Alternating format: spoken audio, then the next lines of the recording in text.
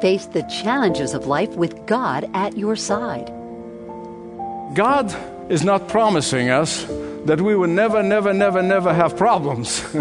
Bible never does that. It's never promising that we will not face illnesses and sickness and disease. It doesn't say that. Dr. Michael Youssef. But that in the midst of it, God is going to be with us. He's going to walk with us when we call upon Him, because our very breath is in His hands. He's in control of our very breath. And He promised never to leave us nor forsake us until He takes us all the way home. And when we see Him face to face, our troubles are going to be over. Welcome to Leading the Way with local pastor and the author of more than 50 challenging and encouraging books, Dr. Michael Youssef. Look at the men and women in the Old and New Testament. Their faith experiences were never easy. So what about you? Do you find life situations easy? I'm pretty sure nobody's saying yes right now. You may recall this saying, life is what happens when you're making other plans. Well, today, Dr. Youssef opens the Bible to Psalm 121 for words from God that will lift you above today's clouded circumstances and bring into focus how God holds you in His hands. So if you need a little encouragement, turn up the volume as Dr. Michael Youssef begins. Psalm 121 teaches us how to cry to God, and it shows us how sometimes when we cry to God to just get us out of whatever mess we're in and that pressure cooker of life, but He cries to God differently.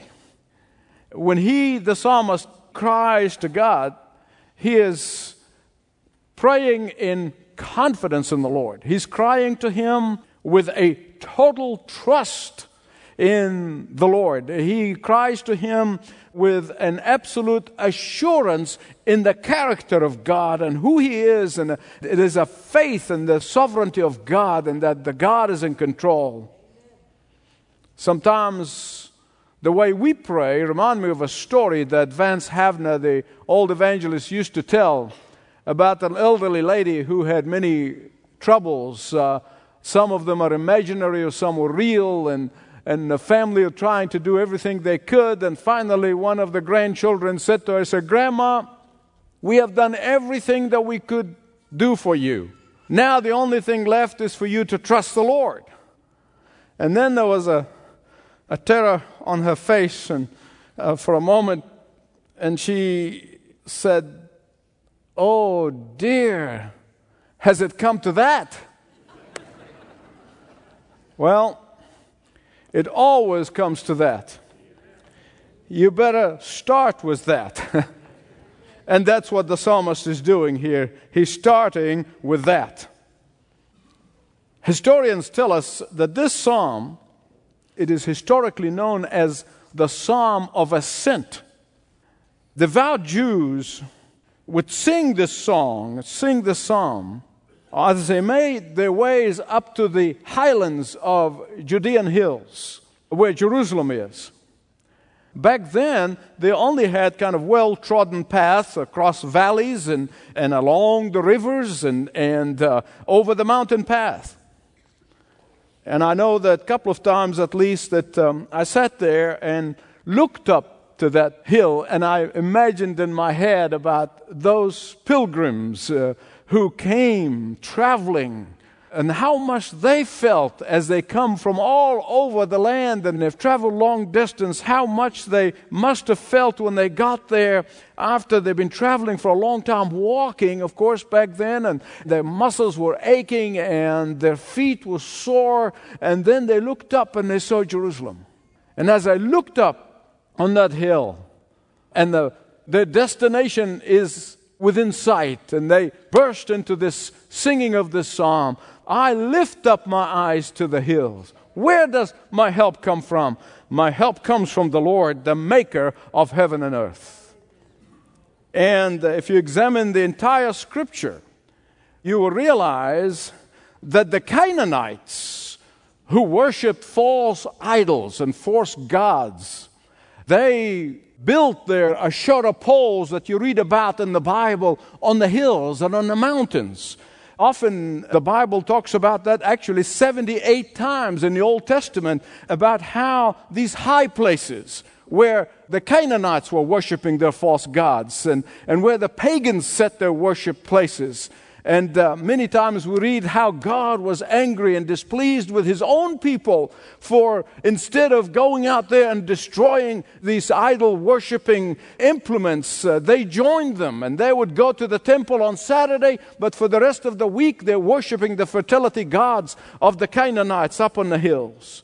And the psalmist is saying, if he's saying anything to us, he is saying that when I looked up and I saw Jerusalem, my eyes went further to the heavens, to the God who made the mountains. My eyes went up further to the God who made the heaven and the earth, to the God of power and might. And beloved, listen to me. This is where our culture has gone astray. And instead of admiring nature and then worshiping the God who created nature, we are worshiping nature itself. You don't believe me? Look up your kids' textbooks. Look at every movie that is coming out of Hollywood. And some may think this is new, this is something cute and new. It's not. Israel's constant temptation was that. Israel's constant temptation was forsaking the creator of nature and worshiping nature itself. Their constant temptation. Their constant temptation was forsaking the God who flung the sun and the moon and the stars in their orbits, and they worshiped the sun and the stars and the moon. Forsaking the God who created the seasons, and they worshiped the seasons. Their constant temptation was forsaking the God who sent the rain and produced the crops, and worshiping the fertility gods. And the psalmist is rebuking these falsehoods, and he's saying, when I look up that hill, I see beyond these hills to the maker of heaven and earth. When I look up that hill, I look all the way heavenward, and I see the stars. And at that moment I realize that the God who made it all is my provider. The God who made them all is my protector. The God who made them all is my guardian. He is my all and all. Now, beloved, let me tell you something. We as Christians are a pilgrim. You're traveling. You're on a journey. I've never seen anybody go to a train station and camp there for life, or got on a train and lived on it. But a lot of Christians are. They're just sitting here. Everything they do is for here. Their eyes is down here. Everything they do. They're camping in the train station. They're realizing they're on a train and we have a destination.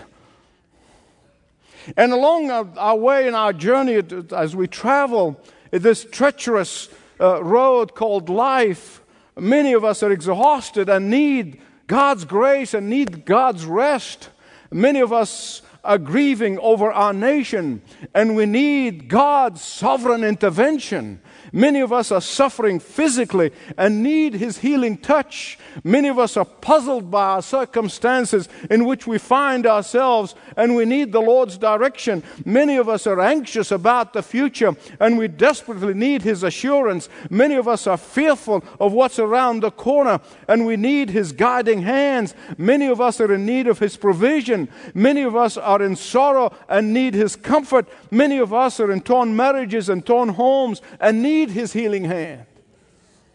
To that we all agree.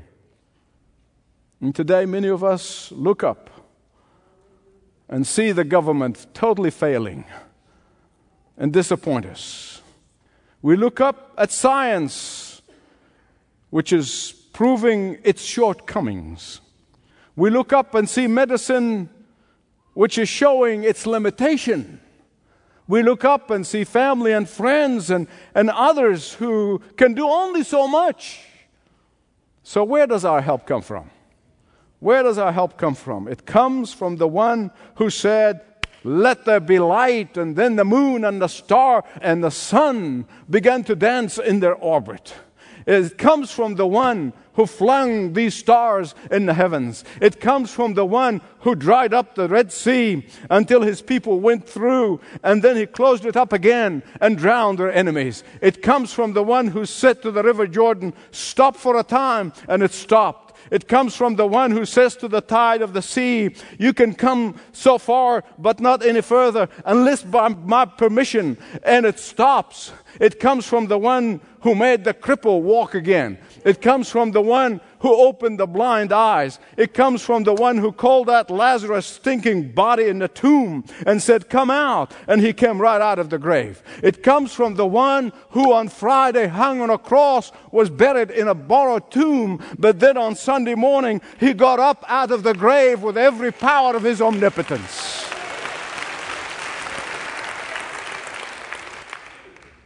He's the only one. He's the only one who can meet our needs. Most of us know the nursery rhyme. Humpty Dumpty sat on the wall. Humpty Dumpty had a great fall. All the king's men and all the king's horses could not put Humpty Dumpty together again. You know why? Because Humpty Dumpty needs the king. Not the horses and not the men. Her need is for the king. And Humpty Dumpty needs only the King of Kings. All the other things might be helpful, and I thank God for everything. But only God, the God of heaven and earth, the maker of heaven and earth, only He can meet our most desperate needs. And that is Him we should be going to. A story told many years ago about an automobile, back in the early days of automobiles. Some of you might remember, actually, back then.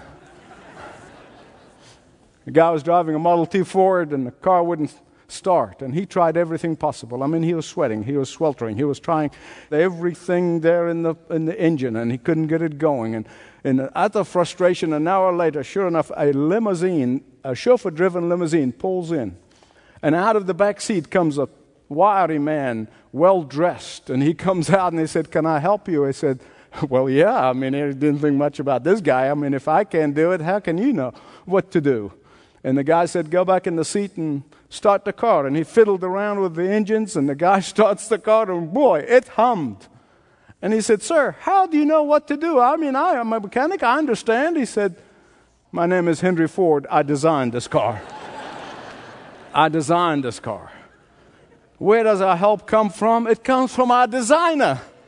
He's the one who put your DNA together and all your genes together and put all your molecules together. He's your designer. Our help comes from our maker. It comes from the maker of heaven and earth. It comes from the one who nestled us in our mother's womb. He's the one who watches over His faithful children until we make it all the way home safely. He watches over us until the journey is over. And until then, He's keeping watch over His beloved children. But you must understand, see, that the gods of the Canaanites, these fertility gods that God's people always tempted to worship, when the vegetation dries up, they go away for extended period of time. They had long vacations. They did. They were unionized.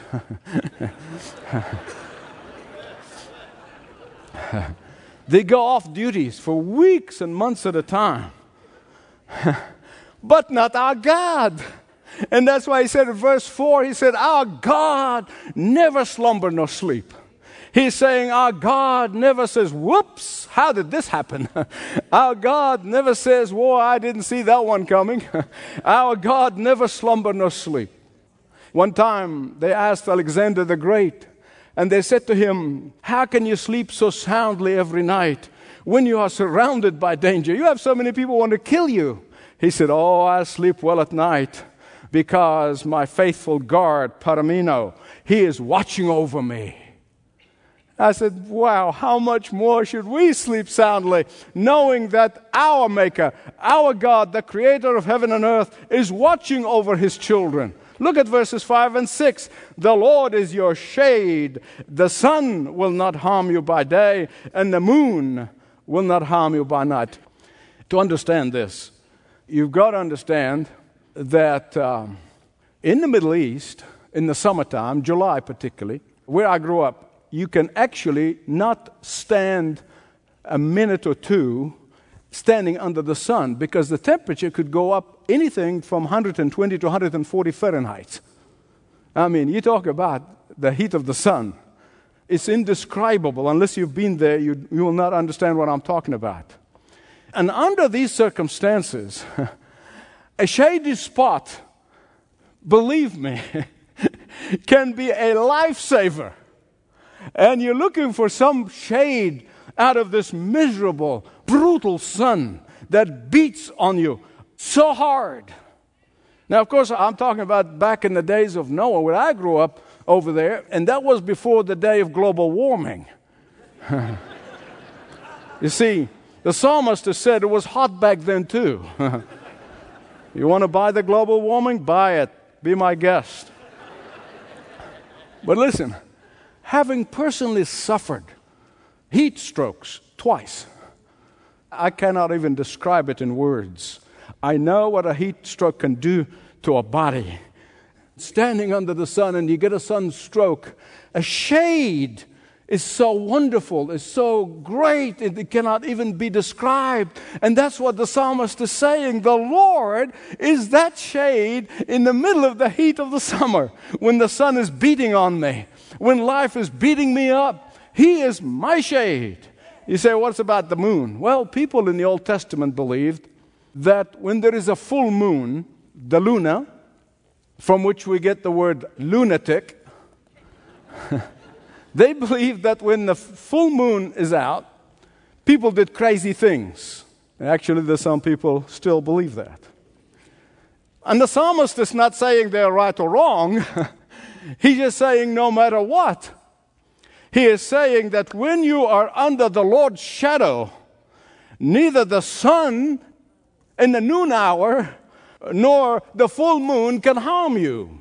Neither physically nor emotionally can you be harmed. Neither bodily nor psychologically can you be hurt. Neither by day nor by night. In fact, in ancient Arabia, they saw how the full moon can affect people. They used to terrify them. And of course, Satan exploited this to the hilt. So out of being terrified of the moon, they worshiped the moon god. And the Arabs worshiped the moon god. In fact, some of that still continues in the subsequent times. The God who made the moon protects his own. The God who made the sun provides the shade. Verses 7 and 8.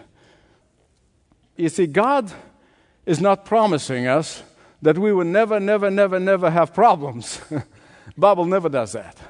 He's not promising that we will never face trials in life and that we will face difficulties in life. Doesn't say that.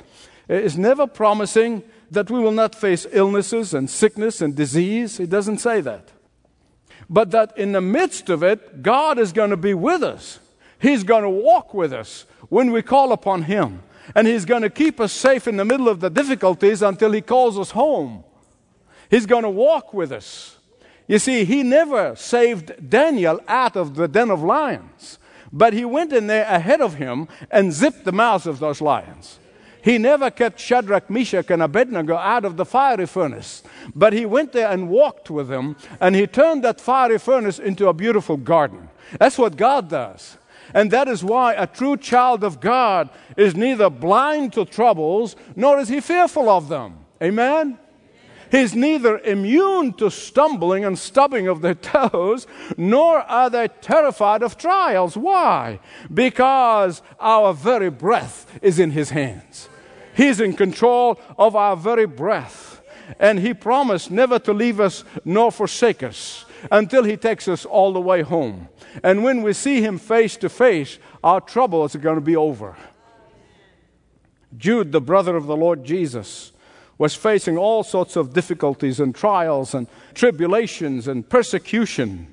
And yet, he could turn around and say, to Him who's able to keep you from falling until He presents you before His glorious presence without fault and great joy. To Him, to the only God our Savior, glory, majesty, power, authority through Jesus Christ our Lord, before all ages, now and forevermore. Amen. See, that's the testimony of those who truly love Jesus.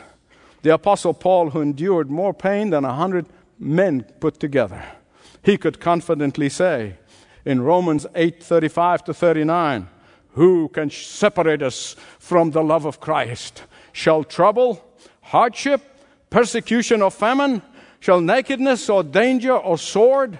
As it is written, for your sake we face death all day long, and we are considered as sheep to be slaughtered. No, in all of these we are more than conquerors through him who loves us. For I am convinced that neither death nor life, neither angels nor demons, neither present nor future, nor any power, neither height nor depth, nor anything else in all creation will be able to separate us from the love of God in Christ Jesus our Lord. Amen. Thank you for listening to Leading the Way with Dr. Michael Youssef. Listen to Dr. Youssef again at ltw.org. You can also hear all of his messages with the Leading the Way app or by subscribing to one of many podcasts. More information at ltw.org. Now, Leading the Way is more than an audio message on the radio or content on a podcast. Leading the Way is a growing global ministry impacting lives across 6 continents in 28 of the most spoken and understood languages in the world. One outreach that's grown, especially in recent years, is Leading the Way Navigators. These are little solar-powered MP3 players loaded with life-changing messages, navigating people toward the gospel, and then encouraging daily spirit-filled living as a follower of Christ. Leading the Way teams continue to distribute these navigators worldwide, many in prisons where inmates have shared, although their freedoms on earth are lost, they're finding freedom in Christ. So know that when you support Leading the Way, you help fund projects like Leading the Way Navigators, as well as content in your community and beyond. In a world so desperately in need of truth and hope, Leading the Way is meeting the challenge. Through our Vision 2025 campaign, we are witnessing dramatic impact across the world. By focusing on 7 strategic ministry initiatives, Leading the Way is reaching its goal to bring the gospel to millions of people. As a part of this global initiative, we are expanding the distribution of our Navigator devices and creating new devices optimized for unreached people. These pocket-sized solar-powered devices each contain 150 biblically based messages from Dr. Youssef, as well as the New Testament in the local language. Rugged, durable, and powered by the sun, Navigator devices are reaching remote regions where key infrastructure, like electricity, is limited. Pocket-sized and easily concealable, these devices are reaching into restricted regions where access to the gospel is minimal or even forbidden. These pocket missionaries are going where others can't go. Since the launch of Vision 2025, Leading the Way has distributed Navigator devices in over 40 countries. Recent countries include Nigeria, Tanzania, Côte d'Ivoire, Benin, Pakistan, Bangladesh, Iran, Saudi Arabia, Indonesia, and Sierra Leone. In addition to expanded distribution, we are also leveraging new technology to meet specific needs. Our Navigator line now includes 2 new devices, each suited to better reach unreached people. These new devices now feature 3 times the biblical content, enhanced durability, and a more powerful speaker.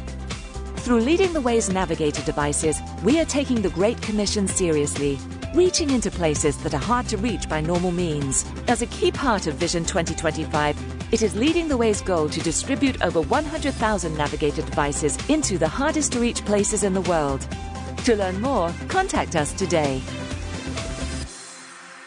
Learn ways that you can stand with Dr. Youssef. Speak with one of our representatives in the Ministry Call Center. The number is 866-626-4356 and online at ltw.org. ltw.org.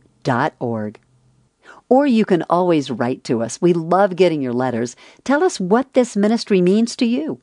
We're at Leading the Way, Post Office Box 20100, Atlanta, Georgia, 30325.